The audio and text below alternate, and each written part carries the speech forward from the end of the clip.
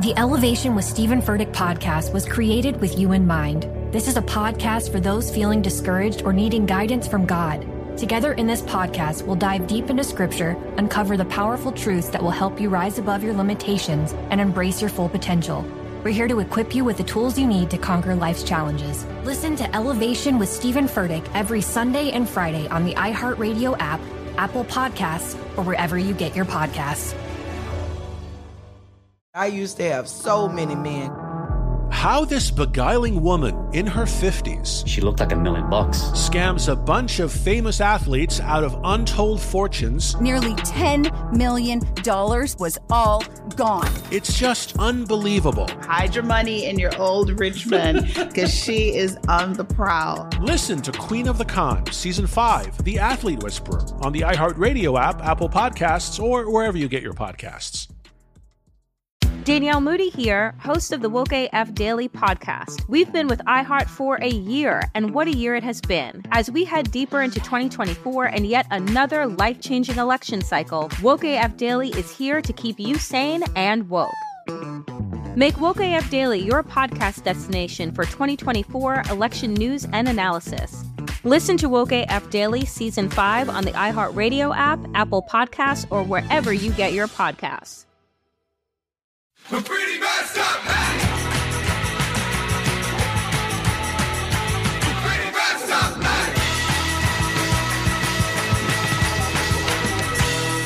We're pretty messed up. All right, you guys. So we have a very, very well-known guest on the show today. Someone that I know I grew up watching, doing some of the craziest, most insane stunts on a little show called Jackass that started on MTV back in the day. And he is currently filming Jackass 4, which I cannot wait to see.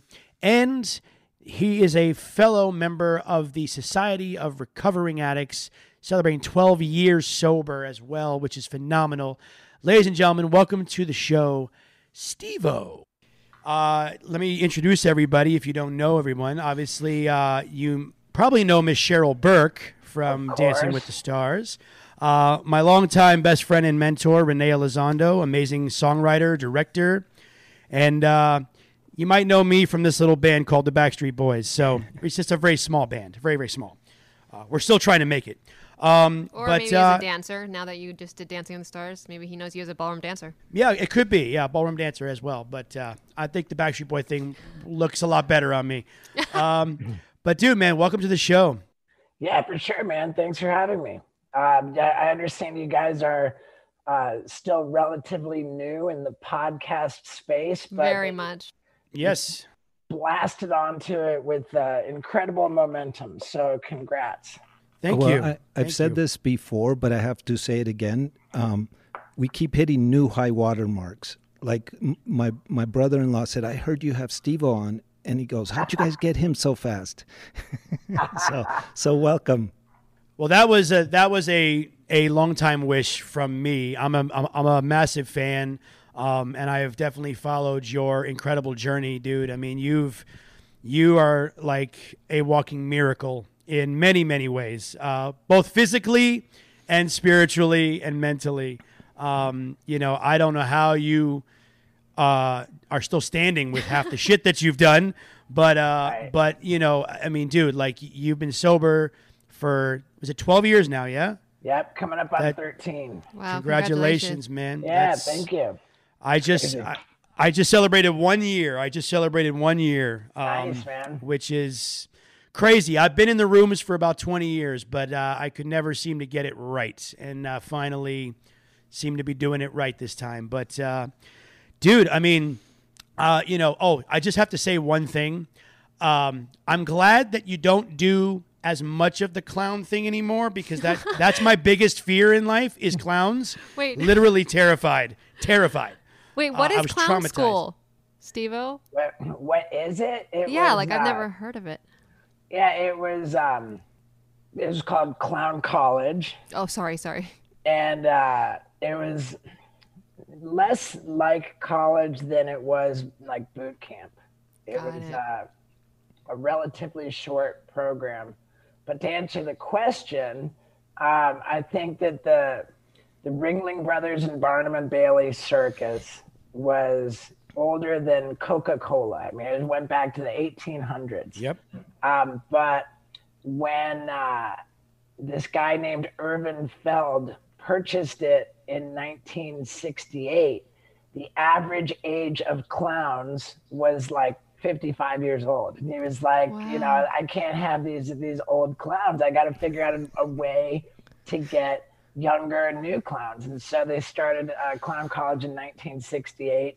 And I graduated in 1997. That's so cool. That was the last year they ever had it. So. Can you give us, Steve-O, can you give us, let's say, 3 top points that they taught you? Like what does a clown learn? You have to be funny, right? Obviously, that's number one, I imagine, or no? They encourage funny. Yeah, they do encourage that. The only thing that we had to learn was stilt walking. Oh. Wow, how was that? It was pretty mellow, we all learned pretty easily. Was it hard? No, and we walked on like little 3-foot stilts. So okay. I can barely stand on a freaking chair, let alone trying to do it on 2 legs. You can walk in heels, AJ. What are you talking about? That is true. I can't. Do you pick what kind of clown you want to be? Is that up to you? Because there are different types, right? There's the white face, the Auguste clown. It was actually pretty cool the way they did it. On the first day of Clown College, they told us that they were not going to instruct us how to put on our makeup, but rather they were just going to give us makeup kits, and we were going to figure it out from scratch all on our own. Wow. So they gave tutorial? Nothing whatsoever. And they gave us our makeup kits, and then just told us to give it our best shot. And they were really delighted when we got done to take pictures of our first attempts, because it's hard to respect when you don't know how a little bit of grease paint goes such a very long way. And everybody was just a complete mess, a total disaster. But that was the process. The first attempt was awful, and then the second one maybe a little bit better, and we just put on makeup every day for like 2 months. They need to do a documentary on this. This is fascinating. Actually, that's a great idea, Cheryl. It's mind blowing. It's mind blowing to me. Like, did your character or clown have a name, or was it your name? The way that they did it at Clown College, they encouraged us to use our own names. Like the idea of like Bubbles the Clown or anything like that. They felt that this was a legitimate art and something that we should be very proud of, and that we should be proud enough of our clowning to use our real names. That's so cool. I said, cool, so I'm Steve-O the Clown. Nice. That's awesome. I love it. And it's a name that has stuck for generations now because, right. I mean, so I when did you first meet Knoxville? Like how old were you and how did you guys meet?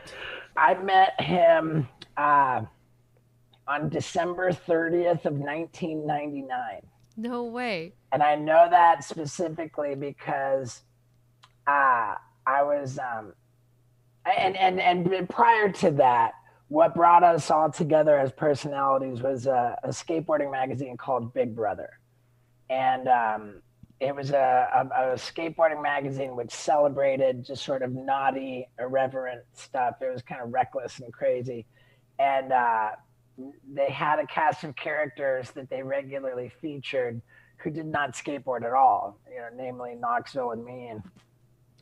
And so I graduated from Clown College and I did not get a contract with the circus. So I ended up working on Royal Caribbean Cruise Lines as a circus clown. Yeah. And while I was working on the cruise lines, and I would be walking on the stilts. I'd be working on 4-foot stilts up on the top deck with the swimming pool and stuff. And I remember like having like a constant anxiety and fear that somehow like a strap would come undone or something and I would fall down on my stilts, you know, or fall overboard. Yeah. Right. With your feet 4 feet above the ground, that makes me 10 feet tall. And so it was legitimately kind of scary. And I ultimately got fired from that job. And after that, I reached out to the guy in charge of the skateboard magazine, and I said, you know, hey man, like I've been so afraid of falling down on stilts that I want to do it on purpose for a stunt. And so here's my idea. I said I'm going to have a stilt costume, which I'm going to set on fire. And while my stilt costume is on fire, I'm going to have a unicyclist ride through my stilts at the same time as a skateboarder jumps off a roof over my head and through a fireball that I'm blowing out of my mouth. And that at that moment, with the skateboarder right above my head and the unicyclist in between my stilts and the fireball and everything, that'll be a dope shot. We can make it like the cover of Big Brother magazine. This was what my highest goal at the time. And the guy, Jeff Tremaine, he said he loved the idea. And I was like, right on, okay, cool. So I'm going to fly myself out to California to make it happen. And I bought my stilts and I had these stilt costumes made. And I just got myself out to California. And when we showed up, we all met at this spot where, you know, the guy in charge, Jeff Tremaine, and Knoxville was there and everything. And he said, okay, I waited until you got here to tell you that this isn't going to be for Big Brother magazine, that actually we're making a pilot for MTV. Wow. And that's so awesome. Yeah, Serendipitous. Yeah, it was pretty cool. That, you know, and I think that by showing that initiative and really going to those lengths, that it's solidified my role. Do you know what I love? I love these stories like this, right? Where someone says they're going to light themselves on fire on stilts while the skateboarder, and then the parents usually are like, you're never going to go anywhere with that. You know, like the kids that become professional gamers, right? Once in a while, the parents usually want them to do something else, but who would have thought it would lead to all of your success? What do your parents think? I mean, I know your dad. I saw your dad in your stand-up comedy last night when I was watching cool. it. Yeah, thank you. Yeah, so you know, what's so great, like I said, this happened in 1999, and it was well over a year before that that my dad initiated a conversation with me where he said, I have to tell you, I believe I've done you a major disservice by not supporting you in this career path that you've chosen. He says, clearly, you're not doing what I would have chosen for you, but it's evident to me that you're committed to it. And, you know, I just like, this is what you want to do. And I want you to know that I support you and I want to help you do the best. And that put a lot of wind in my sails. Yeah. And that's awesome. And then, I mean, hats off. I mean, you know, it's really fascinating to me because, like I said, I have followed your journey. I've read about your story. You are extremely inspiring to a lot of young people and to, you know, people that want to. Because, you know, there's been copycats of Jackass. No one is Jackass. You guys are and will forever be the OG. And there's been wannabe copycats, but no one can do it quite like you guys. But what's fascinating to me is that, you know, you've done it both sober and not sober. And here you are, 12 years sober, and you guys are in the right now just started filming, right? Jackass 4. We actually started before the pandemic. And then okay, down, nice. So it just blows my mind that like some of the stuff that you did when you clearly were not in the right headspace compared to now, they're equally as crazy, but it just seems like obviously you're going to remember what you did this time around. Or feel it a little bit differently this time around compared to before. But I'm just curious, what initially took you down the kind of dark path that you went down? I mean, what was kind of the, catalyst, would you say? I mean, I think I come from a long line of alcoholics and addicts and all that. I don't know that it ever matters like why or how one becomes an alcoholic, but I was I mean, I don't have an answer for that. I think if anything, I suspect that I was just born that way, and other than that, that's just how I always was. I mean, before Jackass ever started, I had demonstrated major addiction. I would like Jackass came out in the year 2000. My first trip to rehab was in 1995. so there's no pegging it to right. Do you know, Steve? I was going to say, so we're in recovery. That's part of why our show's called Pretty Messed Up. We've all seen the darkness, and lived to tell about it. I remember there was a time for me where I didn't want to get sober. I enjoyed the drugs. And there were times where I'd try to get sober and I would think, God, I wish I could get into an accident right now so I could legitimately take painkillers, where today I fear that I could get in some kind of accident and have to tempt the devil, which is what it is. I'm sure you know that, right? Having to take. So how do you feel about like getting in an accident, and do you fear that you might have to get back on painkillers for it? Well, there's I've been fortunate that that for all of the surgeries, all of the accidents, I've never filled out a prescription for a painkiller. Wow, that blows me away. Crazy. Yeah, my rule is that when I'm in the hospital, of course, I have to be, put under general anesthesia for surgery. So I'm not going to, argue with that. And if whatever's going on, whatever the procedure is, that it calls for them to give some kind of painkiller into my IV, I don't even argue with that. It's just that once I'm out of the hospital, post-op, once I'm out of the hospital, then I don't want to be in possession of any kind of painkillers. I've never even filled out the prescription. Wow, that's amazing. That's huge. I mean, there's a lot of people out there, I'm sure, that couldn't do that, but hats off to you for knowing. Now I remember my first experience with general anesthesia after getting sober. I'm gonna guess that maybe it was 2008. I don't know, because that's when I got sober. It was 2008. Sounds about right.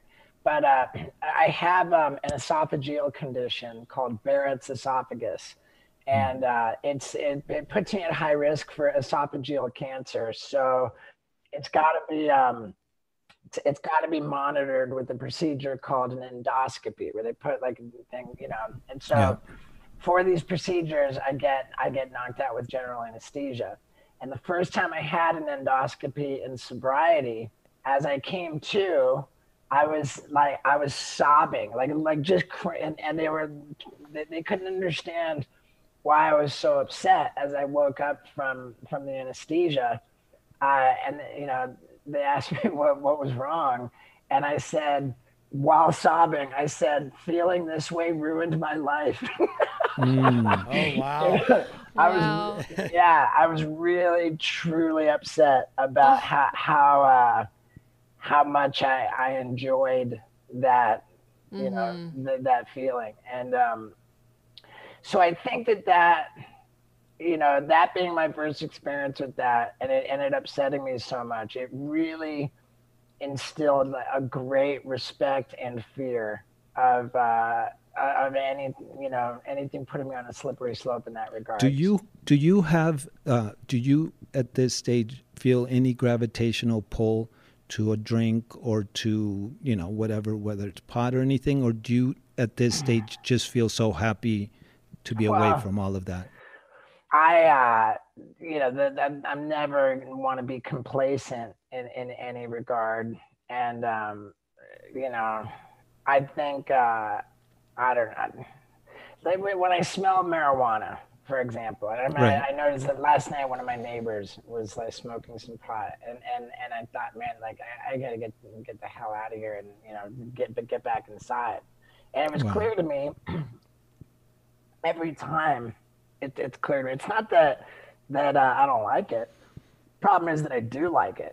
That's why I love the smell of marijuana, and I gotta get the hell away from it. At least at least you realize it and you feel it and you admit it. Yeah, it legitimately upsets me to smell it because I like it. So I think that would qualify as a yes, that I feel some kind of a pull towards it. Like I recognize that I love the smell and I just can't be around it. That's a healthy fear, though. That's a healthy fear to have, right? Absolutely. Yeah, I think so too. And the other thing about it too is that by the virtue of smelling it, and it's like it's entering my body. Like I'm breathing it in. Totally. Which is one step, like one very significant step, like more of a threat to me than if somebody's drinking alcohol around me. Totally. I feel you. Yeah, that's how I am. Like if my friends, for the first time I got sober, which was for about just shy of 7 years, for the first couple of years, I couldn't even go out to like a friend's birthday party in any kind of a bar environment, just because just seeing it or, smelling it on someone's breath, that would just take me back to that moment and I would just freak out. And yes, like you said, it's because we do like it. We don't want it, but you know what I mean? At some point it's gonna, if you keep dangling the carrot, you're gonna take a bite. So I like the way it made me feel, not necessarily drinking the alcohol. Yeah. I like the after it tastes effects. like shit. I mean, alcohol is just, it's gross. It doesn't. There's no good alcohol that tastes good. Some people love alcohol. Some people do. You know what's crazy? Like I had a pretty intense experience going to the movie theater and watching the documentary about Amy Winehouse. Like, of any documentary, I think that put substance abuse in such a bad light. I mean, and I remember walking out of the movie theater having just seen that documentary and thinking like, man, it's messed up, but like that really made me want to get high. Totally, actually. It's totally. Like, I mean, and I kind of chuckled at it. I recognized that, wow, that's like, if ever there was an indication that I am truly an addict, the fact that I feel triggered, and I feel an urge to get high after being, exposed to that. It's sort of, it drives home the insanity of the disease. I've done that, like driving. I bring that up because to be in an environment like, I mean, generally, if you're the sober guy at a bar and everybody's loaded, that you would imagine that there's nothing much appealing, about it. It's like people are like, they don't, as people get loaded, they just become sort of pitiful. And, but, that's the insanity of it. And so it says, in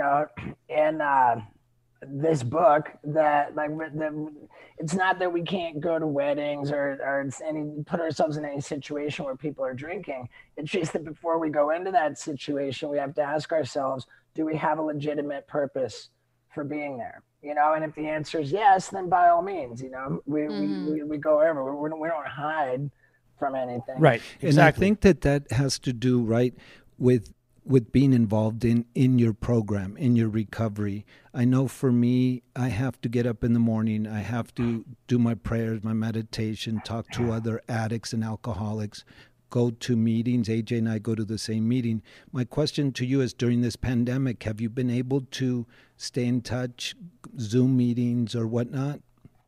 I in general, stay pretty plugged in. Love it. Yeah. Awesome. There's I'll keep it kind of vague, but yeah, definitely. I definitely have managed to stay plugged into my program.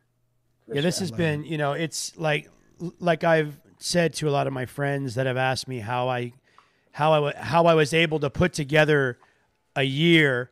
And, for me, the silver lining during this pandemic is the fact that I'm off the road. I'm not in a tour mode where usually when I would leave to go on the road is when on the flight, my brain's already figuring out how I'm going to call my dealer, where I'm going to get loaded that night, how I'm going to try to get away with it and lie to my wife and do all that bullshit.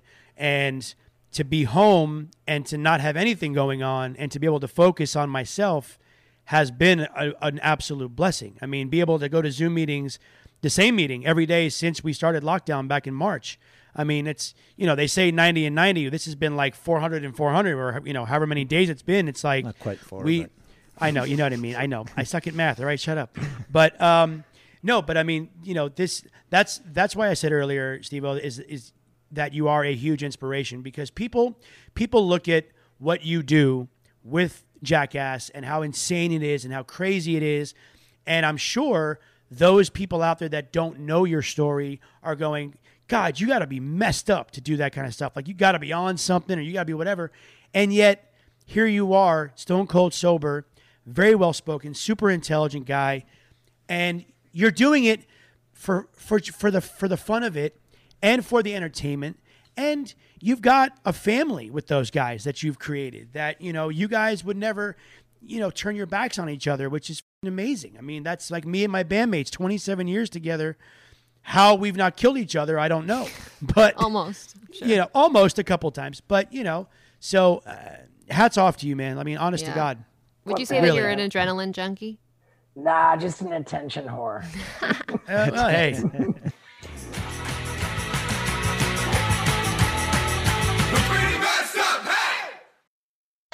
Hey, everybody. Welcome to Across Generations, where the voices of Black women unite in powerful conversations. I'm your host, Tiffany Cross. I want you all to join me and be a part of sisterhood, friendship, wisdom, and laughter. In every episode, we gather a seasoned elder. But even with a child, there's no such thing as the wrong thing if you love them. Myself as the middle generation. I don't feel like I have to get married at this big age in life, but it is a desire I have and something that I've navigated in dating. And a vibrant young soul for engaging intergenerational conversations.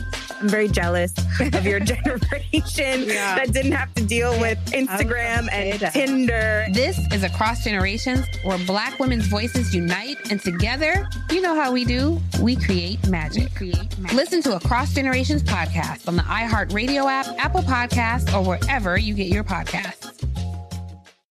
The Therapy for Black Girls podcast is an NAACP and Webby Award-winning podcast dedicated to all things mental health, personal development, and all of the small decisions we can make to become the best possible versions of ourselves. Here, we have the conversations that help Black women decipher how their past inform who they are today and use that information to decide who they want to be moving forward. We chat about things like how to establish routines that center self-care, what burnout looks and feels like, and defining what aspects of our lives are making us happy and what parts are holding us back. I'm your host, Dr. Joy Harden Bradford, a licensed psychologist in Atlanta, Georgia. And I can't wait for you to join the conversation every Wednesday. Listen to the Therapy for Black Girls podcast on the iHeartRadio app, Apple Podcasts, or wherever you get your podcasts. Take good care, and we'll see you there.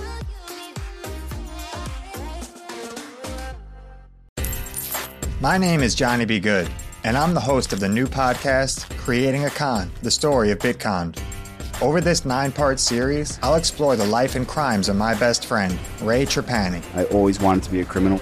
If someone's like, oh, what's your best way of making money? I'm like, oh, we should start some sort of scheme. You see, Ray has this unique ability to find loopholes and exploit them. They collected $30 million. There were headlines about it. His company, Centratech, was one of the hottest crypto startups in 2017. It was going to change the world, until it didn't. I came into my office, opened my email, and the subject heading was FBI request. It was only a matter of time before the truth came out.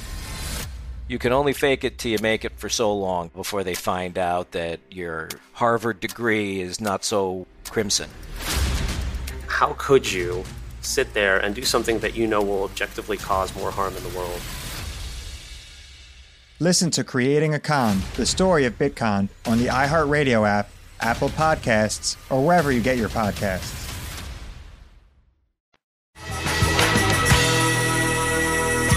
Have you guys resumed filming now, or are you guys back at it? Yeah. Yeah. Speaking of attention whore, how was your experience on Dancing with the Stars? It was uncomfortable, man. I know, right? It's still was uncomfortable for me, and I'm a professional, which is weird. Yeah, it was. I mean, God, it was just a crazy situation because when this is back in season 8, you guys. Yeah, it was. I was very newly sober when I signed up for Dancing with the Stars. I had less than a year of sobriety. That's AJ. That's what that was the same for me. And let me tell you, and I almost made you. There was a couple of late night, like after I was done with rehearsal, where I was like, God, I want to drink right now. I'm so stressed because it was a lot. Dude, big time, big time. I mean, crap. I remember. And there's a lot to this. It was. It was pretty striking when I first got sober. The idea that recovery is all about deflating the ego.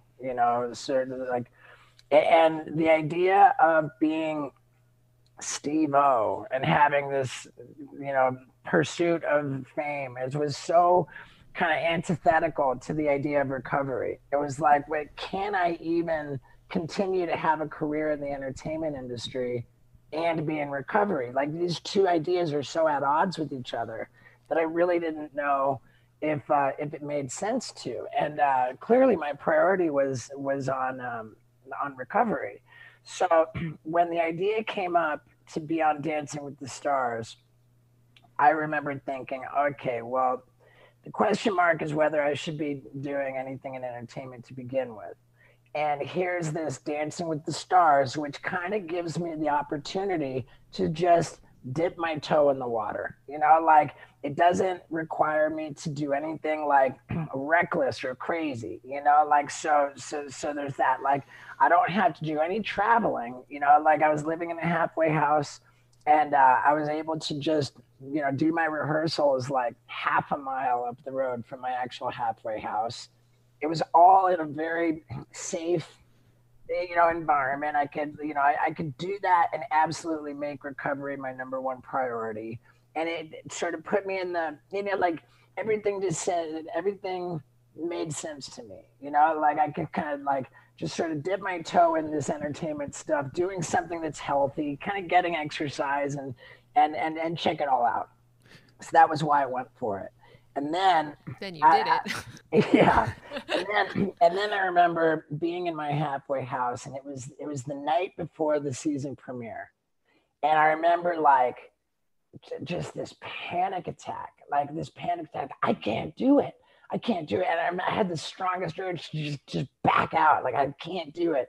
And in hindsight, even at that time, it struck me as really odd that, from what I understand, nobody has ever backed out. You know, like the pressure just seemed, it seems like I was just so scared. And like, you know, in one sense it made it was perfectly appropriate for me to do it.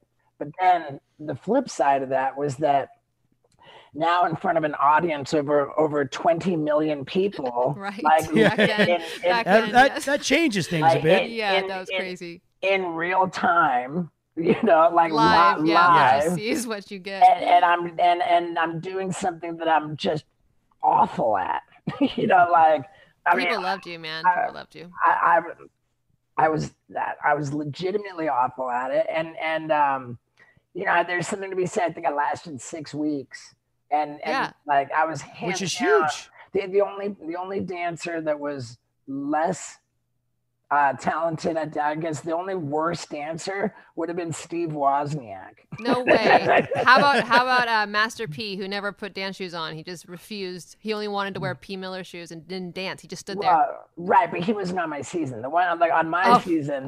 Oh yeah, Steve Wozniak with his. Yeah, it was a little different when I did it because obviously it's right in the middle of a pandemic, so there's no live audience. But that fear, by the way, though, is normal. Oh, I mean, even coming from AJ, you know, you would think that he would be fine, but he was freaking well, nervous. hell, I still get opening nervous. opening night, we had to open the show, and I was literally like shitting bricks. Like I was like, this is so because look, you know. I've done what I do for 30 plus years. And there was no audience. I've never done ballroom dancing, so I had to reprogram everything that I've known my entire life. And then, you're right, it's in front of 20 million people live, and I'm like, okay, here we go. What, though? You know what? Here's the thing. I love that it's being talked about. Early sobriety, unless you've been through it, right? Most people don't understand it. Thank God they could count their lucky stars. But to be early in sobriety means you're incredibly self-conscious. It means you're incredibly insecure. It means that you wish you had the escape from drugs or alcohol to just retreat to, right, in a place. Right. And I think you could sum it up to say that you're just very uncomfortable in your own skin. Which is why I drank for the first 15 years. Yeah. I was actually numbed. And I would say that to AJ. I would say, I want you to appreciate and understand that it's not normal to be inside of your first year doing what you're doing, and Dancing with the you Stars. say the same thing. Yeah, that's a big. It was like looking back on it, I consider that it was a very, very dangerous risk that I took. But you should be proud of yourself though for getting through it. I mean, that's. Yeah. I don't think I would recommend anybody do Dancing with the Stars. I appreciate that you can reflect on it, and I love that you said deflating the ego, right? Because that is it, as long if that ego stays intact, we're going to relapse. And then now you have people saying, "Can I get you a towel? Can I do this?" All the things that want to spark that ego, right? So both of you. What an incredible experience that both of you did Dancing with the Stars inside of your first year and survived it. That's amazing. Seriously. I remember that takes some balls. I remember reaching out to somebody with a lot of recovery. I think he had like 18 years of sobriety at that time, and I just reached out and I said, "Hey man, like." I don't feel okay. You know, I had just the pressure of it, and looking back, what a dumb thing. No, but it's so real. Right, but I couldn't handle like the amount of just pressure and discomfort. Like it was just, I was just freaking out. And it's just that you become that world. It's like there's nothing else, and it's like everything relies on this one thing. I'm like, yo, it's crazy. So I reached out to this guy, and I told him that I did not feel okay. Nothing felt okay. You know, like I'm not okay. And I'll never forget it. It helped so much, and I love to share this with people. The guy said, "Hey man, it's okay, you know, like you're not always gonna feel good, you know. In fact, sometimes you're gonna feel bad. That's just how it works. But the one thing that will always help is to conduct yourself as a gentleman. So that will always, that will always help, because no matter how bad you feel, no matter what you feel bad about, if you carry yourself and conduct yourself like a gentleman, then you've got that to feel good about. Totally. Hey, that is awesome, actually. That's a really great advice. That's some good advice. Yeah. I'm going to use that from now on, if I may. Sure. Just to, because I think that that's sort of another way of saying we build self-esteem through esteemable acts. Yes, that's sir. so true. That's so true. Yes, sir. Do you know, Steve-O, early on, my sponsor asked me to substitute the word alcoholism, because I just couldn't wrap my head around it, right? And he said, with piece of shitism. And I said, that I could relate to. He said, okay, so our goal here is to get self-esteem, just like you just said, right? And thank God I don't feel that way anymore. I could look at myself in the mirror today. I'm sure there were times every single person on the podcast right now couldn't look at themselves in the mirror, right? Oh, yeah. Oh, yeah. For I would sure. avoid it. And today, thank God, I don't feel like that worthless piece of crap that I used to feel like. In fact, before I ever even touched drugs or alcohol, I was already suffering from piece of shitism. Sure. So yeah, no, that's the reason why you drink, right? That void. Yeah, it was. Of course. It helped for sure. I didn't have to worry about being self-conscious or. It was a Band-Aid, any of that. Yeah. Yeah. So let's ask the question, you guys, that everyone wants to know. You want to take the lead, AJ, here? I'm just gonna say the word treadmill and just let you go from there. I mean, I'm just gonna let you go. I'm just gonna say the word treadmill and just see what happens.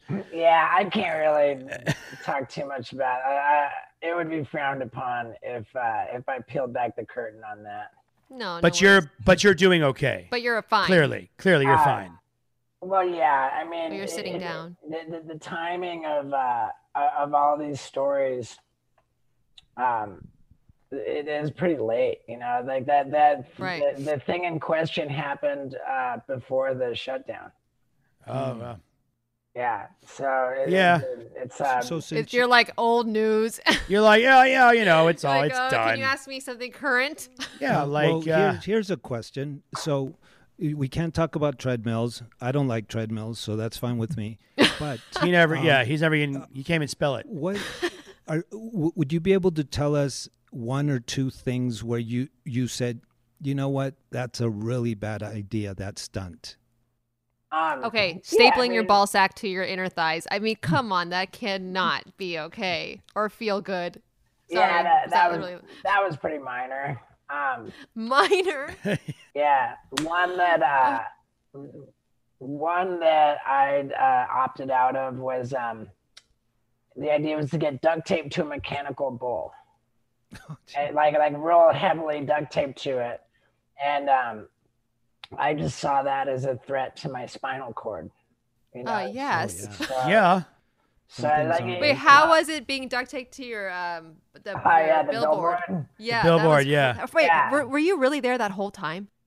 I mean, actually, I was up there for a hair under 2 hours, I think.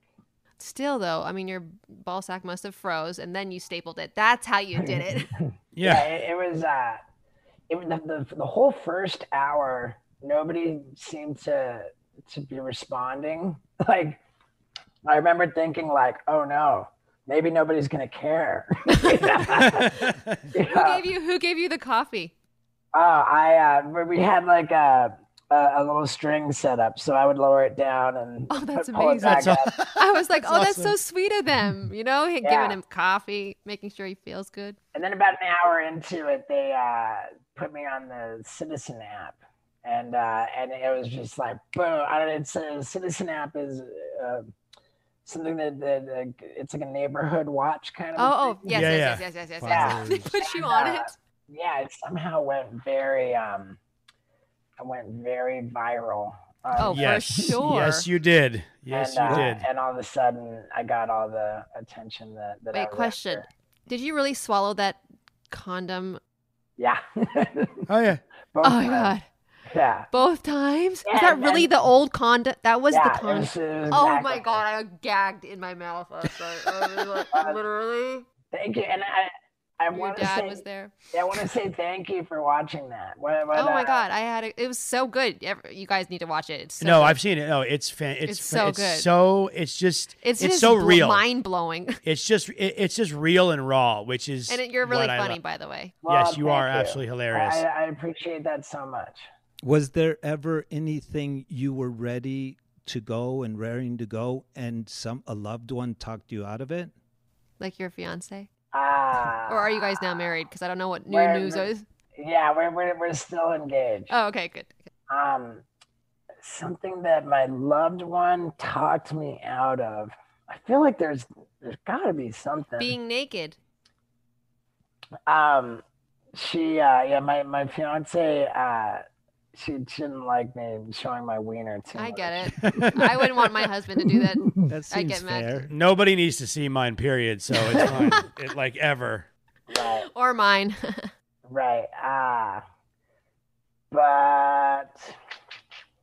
Or let me change the question. Is there anything that you've done that once you have kids that you'll feel like, oh, I wish I hadn't done that? Besides, obviously my child knows that I'm in recovery. She knows I used to drink and do drugs. She knows I'm not ashamed of it, but are there any stunts or anything that you feel like, Fortunately, I don't have to worry about that because I did a stunt for my new tour called the Vasectomy Olympics. Oh my god, that's so yeah. Well, there you go. Yeah. That speaks for itself. So that there's your answer, Renee. I mean, that's pretty much. And it wasn't so much an exercise in avoiding having to reveal anything to children. It was just kind of across the board, starting with my DNA. Not that that's a reason to not have kids, but any kid that I have is just going to be such an uncomfortable person that's a consideration. There's for all the work I do in recovery still, I think my default setting is selfish and self-centered, the fact of, the dwindling opportunity in the world, it's kind of a dark and sad thing to say, but for my parents going to university and graduating, that meant placement in a career of their choosing, and then came my generation, and I think it helped a lot, but there was no guarantee for my generation that graduating from university was going to place you anywhere.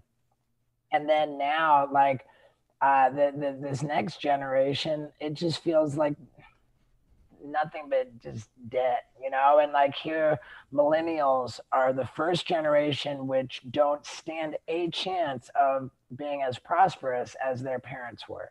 And that's the first generation of Americans for whom that's reality.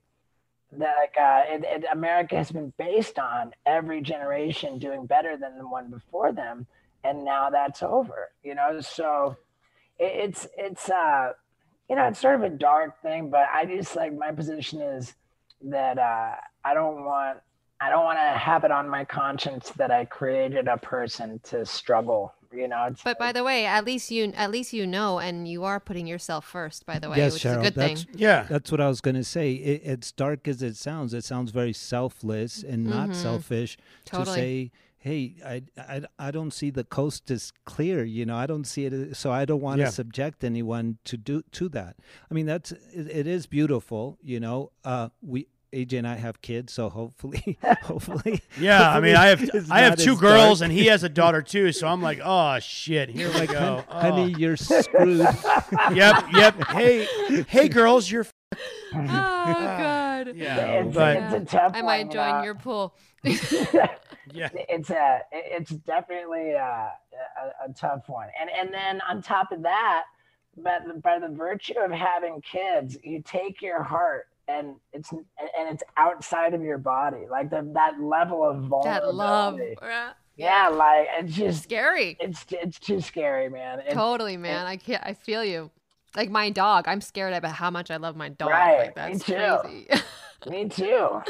Like dying if she gets hurt. Just for 1 second, can we pause and acknowledge? So, Steve, I'm a lyricist, and can we just acknowledge the way he put it? You take your heart and put it outside of your body. That's fucking awesome. That's awesome. Poetic. It's romantic. Scary as shit. It's I just profound, got chills. But it's so. I love the way you said that, because that's exactly what happened. It's Well, 100%. Yeah, it's a tough one. And I remember too, I want to be careful about not being insensitive about the pandemic, but I couldn't help but feel curious when when with all the numbers of like 1,000 people were dying of the coronavirus every day in America. Like, my natural state of curiosity was to question how many people die like just regular, and what I learned was that the last year that they have real statistics for was 2018, and that the death rates are higher during different seasons, so you got to factor that in. But when you take the whole year of 2018 and average it out, I think it was roughly 7,500 people died in America every day. Wow. And then I wondered, okay, like, so how many of the people who die of coronavirus maybe would have been in that 7,500 anyway? Right. And then all of this is completely besides the point, because No, I love it. well, no, but the really shocking thing that came out of this little inquiry of mine was that 7,500 people die in America, and every day 11,000 are born. Wow. Every day 11,000? I think that's what it was in 2018. What? Every day 11,000. Damn. Because like we were talking to this therapist last podcast, that she's like, yeah, actually it's not like a lot of people are saying like baby making coronavirus. Like, actually a lot of people are having less sex right now than anything. It just happens to be, Anyway, I could talk to you forever, dude. Yeah, listen, man, thank you so much. Wait, hold on. Tell us about your podcast real quick. Yes, please. Sure. I mean, I've been doing it since it just turned out that I was going to do it anyway. We had a few episodes in the can. And, I launched my podcast, I think back in March. I think Awesome. It was actually like right at the very beginning of the pandemic. And now I put one up every single week. What's it called? It's called Wild Ride with Steve-O. And we've got in the can, episode number 37 with Adam Carolla goes I up. love that guy. Nice. Oh, yeah, he's the best. I mean, He's dude, great. it's crazy, man. It's crazy, like how everybody in the world has a podcast. Totally. I was just, Yeah. I think I heard that there are 700,000 11,000 new podcasts every day. Yeah. 11,000 podcasts born a day, every day. I believe it. Right. But yeah, no, it's been a really positive experience for me. And Are you do more stand up? You're hysterical. well, thank you. Yeah, I will once once it's okay to pack people into small spaces, I'm sure I'll be back at it. And in the meantime, I've been very fortunate that this whole coronavirus situation forced me to stop touring and regroup and start the podcast and figure out how to release my comedy special. Which again, thank you for watching. If there's Oh my anything, god! it's so good. Everyone needs to watch it. It's so good. It's so good. And you bring so many people up on stage, and you're like, just when you think like maybe, and then you bring them on. It's just like it's great. It's a feel good. It's feel good. It's shocking. It's everything. It is. Well, It's funny. Yeah. And it's called Gnarly, Gnarly, Gnarly, and it's very much for adults only. That was like perfect Adults timing. only, and you can see it at stevo.com, which is my website. And also, dude, continued success with everything. I cannot wait for Jackass 4. I cannot wait. I'm sure everybody out there that's a massive fan cannot wait. And again, hats off to you, man. You are a gentleman, a scholar. You're awesome. You know, Your stories. And, Very cool. And we're going to wait for our invite to your podcast. Yes. Hello. Yes. Reciprocal. Yes. Yes. Yes. Well, We You would love could ask to. the questions. Yeah. Well, hey, thank you guys so much. It's been a treat, and again, congratulations on the meteoric launch into the podcast space. It's really great. Thank you. Thank you, man. Thank you. Happy holidays. We're in good company with you, brother. So thanks. Yeah. Thank right you for on, doing man. this. For sure, of course. Cheers. Holidays. Yep. Bye. Happy Take holidays. care, guys. Cheers, brother.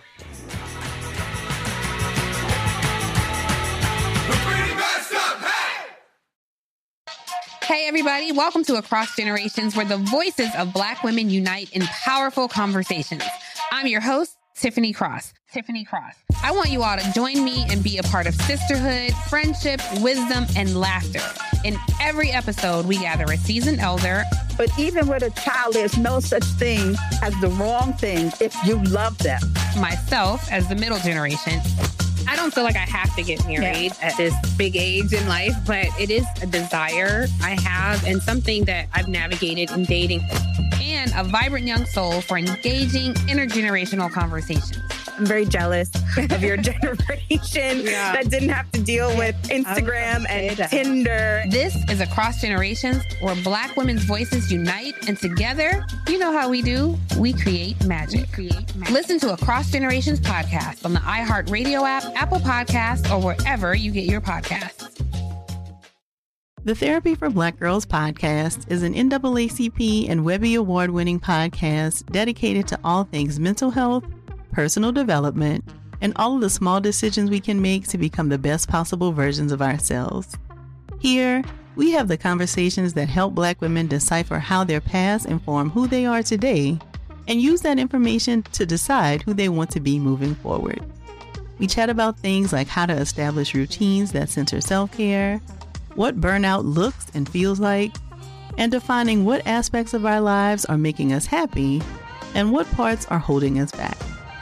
I'm your host, Dr. Joy Harden Bradford, a licensed psychologist in Atlanta, Georgia, and I can't wait for you to join the conversation every Wednesday. Listen to the Therapy for Black Girls podcast on the iHeartRadio app, Apple Podcasts, or wherever you get your podcasts. Take good care, and we'll see you there.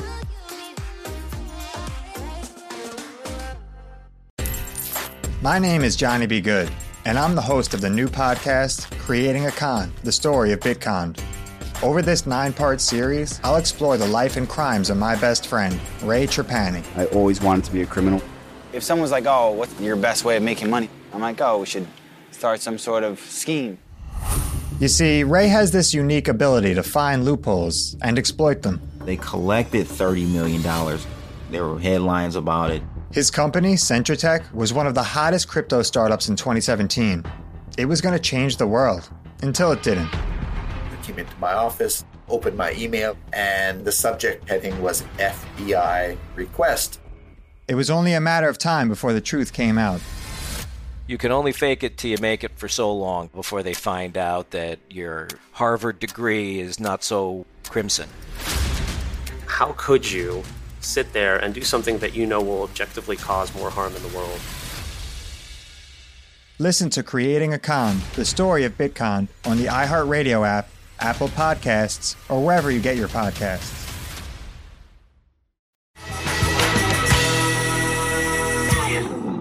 Well, that was pretty freaking epic. Thank you so much, Steve-O, for coming on pretty messed up. I mean, wow, I thought our lives were pretty messed up, but I don't know. You've been through it, my man, and you came out the other side. Wow. So thank you again. So now, as we always do, we are going to answer some of your questions that you guys send in via email. And thank you guys for continuing to do that. We'd love to hear from you. So this is from Danielle. I'll be entering the field of counseling soon. I was wondering, throughout your journeys, when meeting with your counselors or therapists, what did they do or provide that was most helpful in your recovery? Well, first of all, shout out to Dr. Ann Wexler. I loved that episode. I thought that was one of my favorite episodes ever. I learned so much. That was and very, I've been very educational. Yes, totally. For me, I've been in therapy since I was 5 years old. And, coming from, child abuse, my mom made sure that I was in therapy. And then fast forward to moving here to Los Angeles, a friend actually suggested it to me that I start therapy again. And so then obviously it was my decision to start. And for me, I think it's been hard. It was hard at first to find the right therapist. And then I found the one that was the right for me was the one that listened, that didn't judge. And I kind of tested her out by bringing my mom in and my family in. And then, a good therapist is good when she doesn't take sides no matter what. Yeah. For me, my therapist that I no longer see, but I may decide to see again one day. Didn't you see her during for good reasons. dancing? I spoke to her during dancing, but no. But I think one of the most influential statements that she said to me that has definitely stuck with me. I was always one that was a self-sabotager. I would love, if things were going great in my life, I didn't think that I was worth it and that I was good enough. So why should I accept that things are good in my life? So I'm going to just fuck it all up. So she always used this great analogy of like me in a canoe rowing with the current. And that current is everything good in my life. And then all of a sudden I decide to turn around and try to swim back upstream. And that's almost literally, it's pretty much physically impossible. So, but I tried, and that was when I would just destroy everything, relationships, friendships, you name it. But a therapist to me, again, one of the things that, Cheryl said, which I think is really key, is that a really good therapist, I think, or counselor is someone who's very impartial, especially when you bring in family or your husband or your spouse, and just to always keep like a neutral playing field. But again, I do think therapy is a very good thing to have. If you can afford it, I say do it, because it can help some people out there. So I will go with what Cheryl said. I think it's imperative as a counselor or therapist to be a good listener. I've had different therapists over my lifetime, and some of them you could tell weren't listening.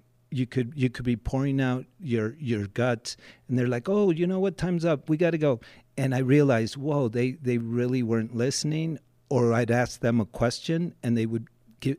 I realized they weren't listening. Mm-hmm. So I think listening and a good bedside manner, I think, is important. Someone that you feel cares. Still human, right? That cares, yeah. Yes. That's it. Human, not clinical, but human. Like you're making a connection with another human being. I think those are key qualities for a good counselor, therapist. Well, good luck, Danielle, and I hope it all works out. And who knows? You might be one of our therapists down the road someday. You never know. It could happen. I definitely had a therapist named Danielle, but not the same one, I don't think. Probably not. Should we move on to Kelly? Yes. Okay, so her question is, I come from a line of alcoholics on my dad's side, including my dad. I have a self-admitted addictive personality, so I generally try to steer clear of drinking. Do any of you have a family history with drugs, alcohol, and did this affect your relationship with either of those things? If so, how?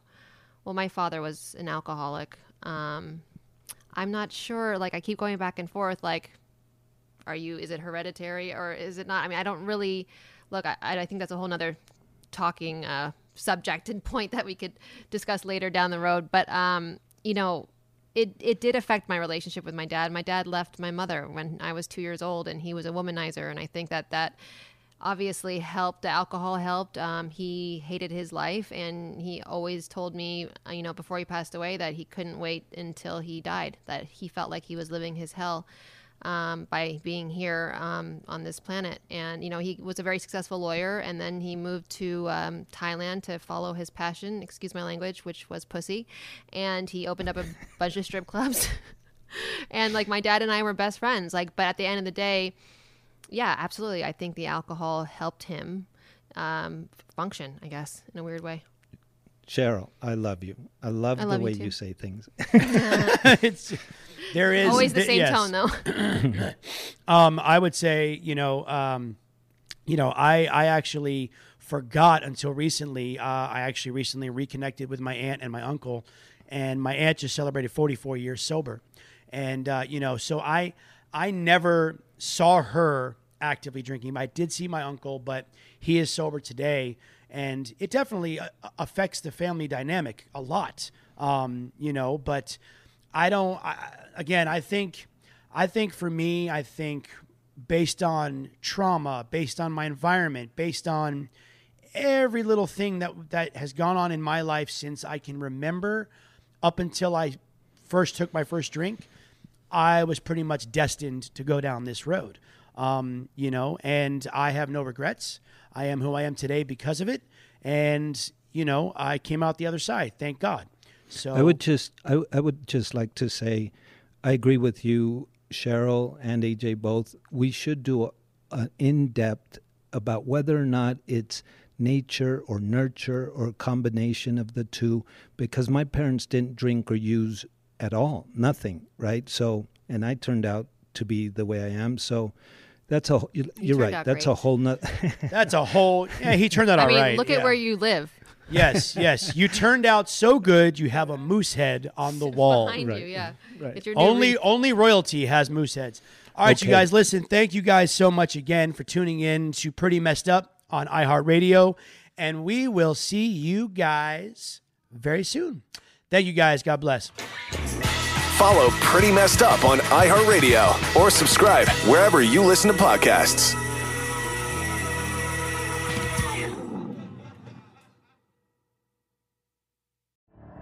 The Elevation with Stephen Furtick podcast was created with you in mind. This is a podcast for those feeling discouraged or needing guidance from God.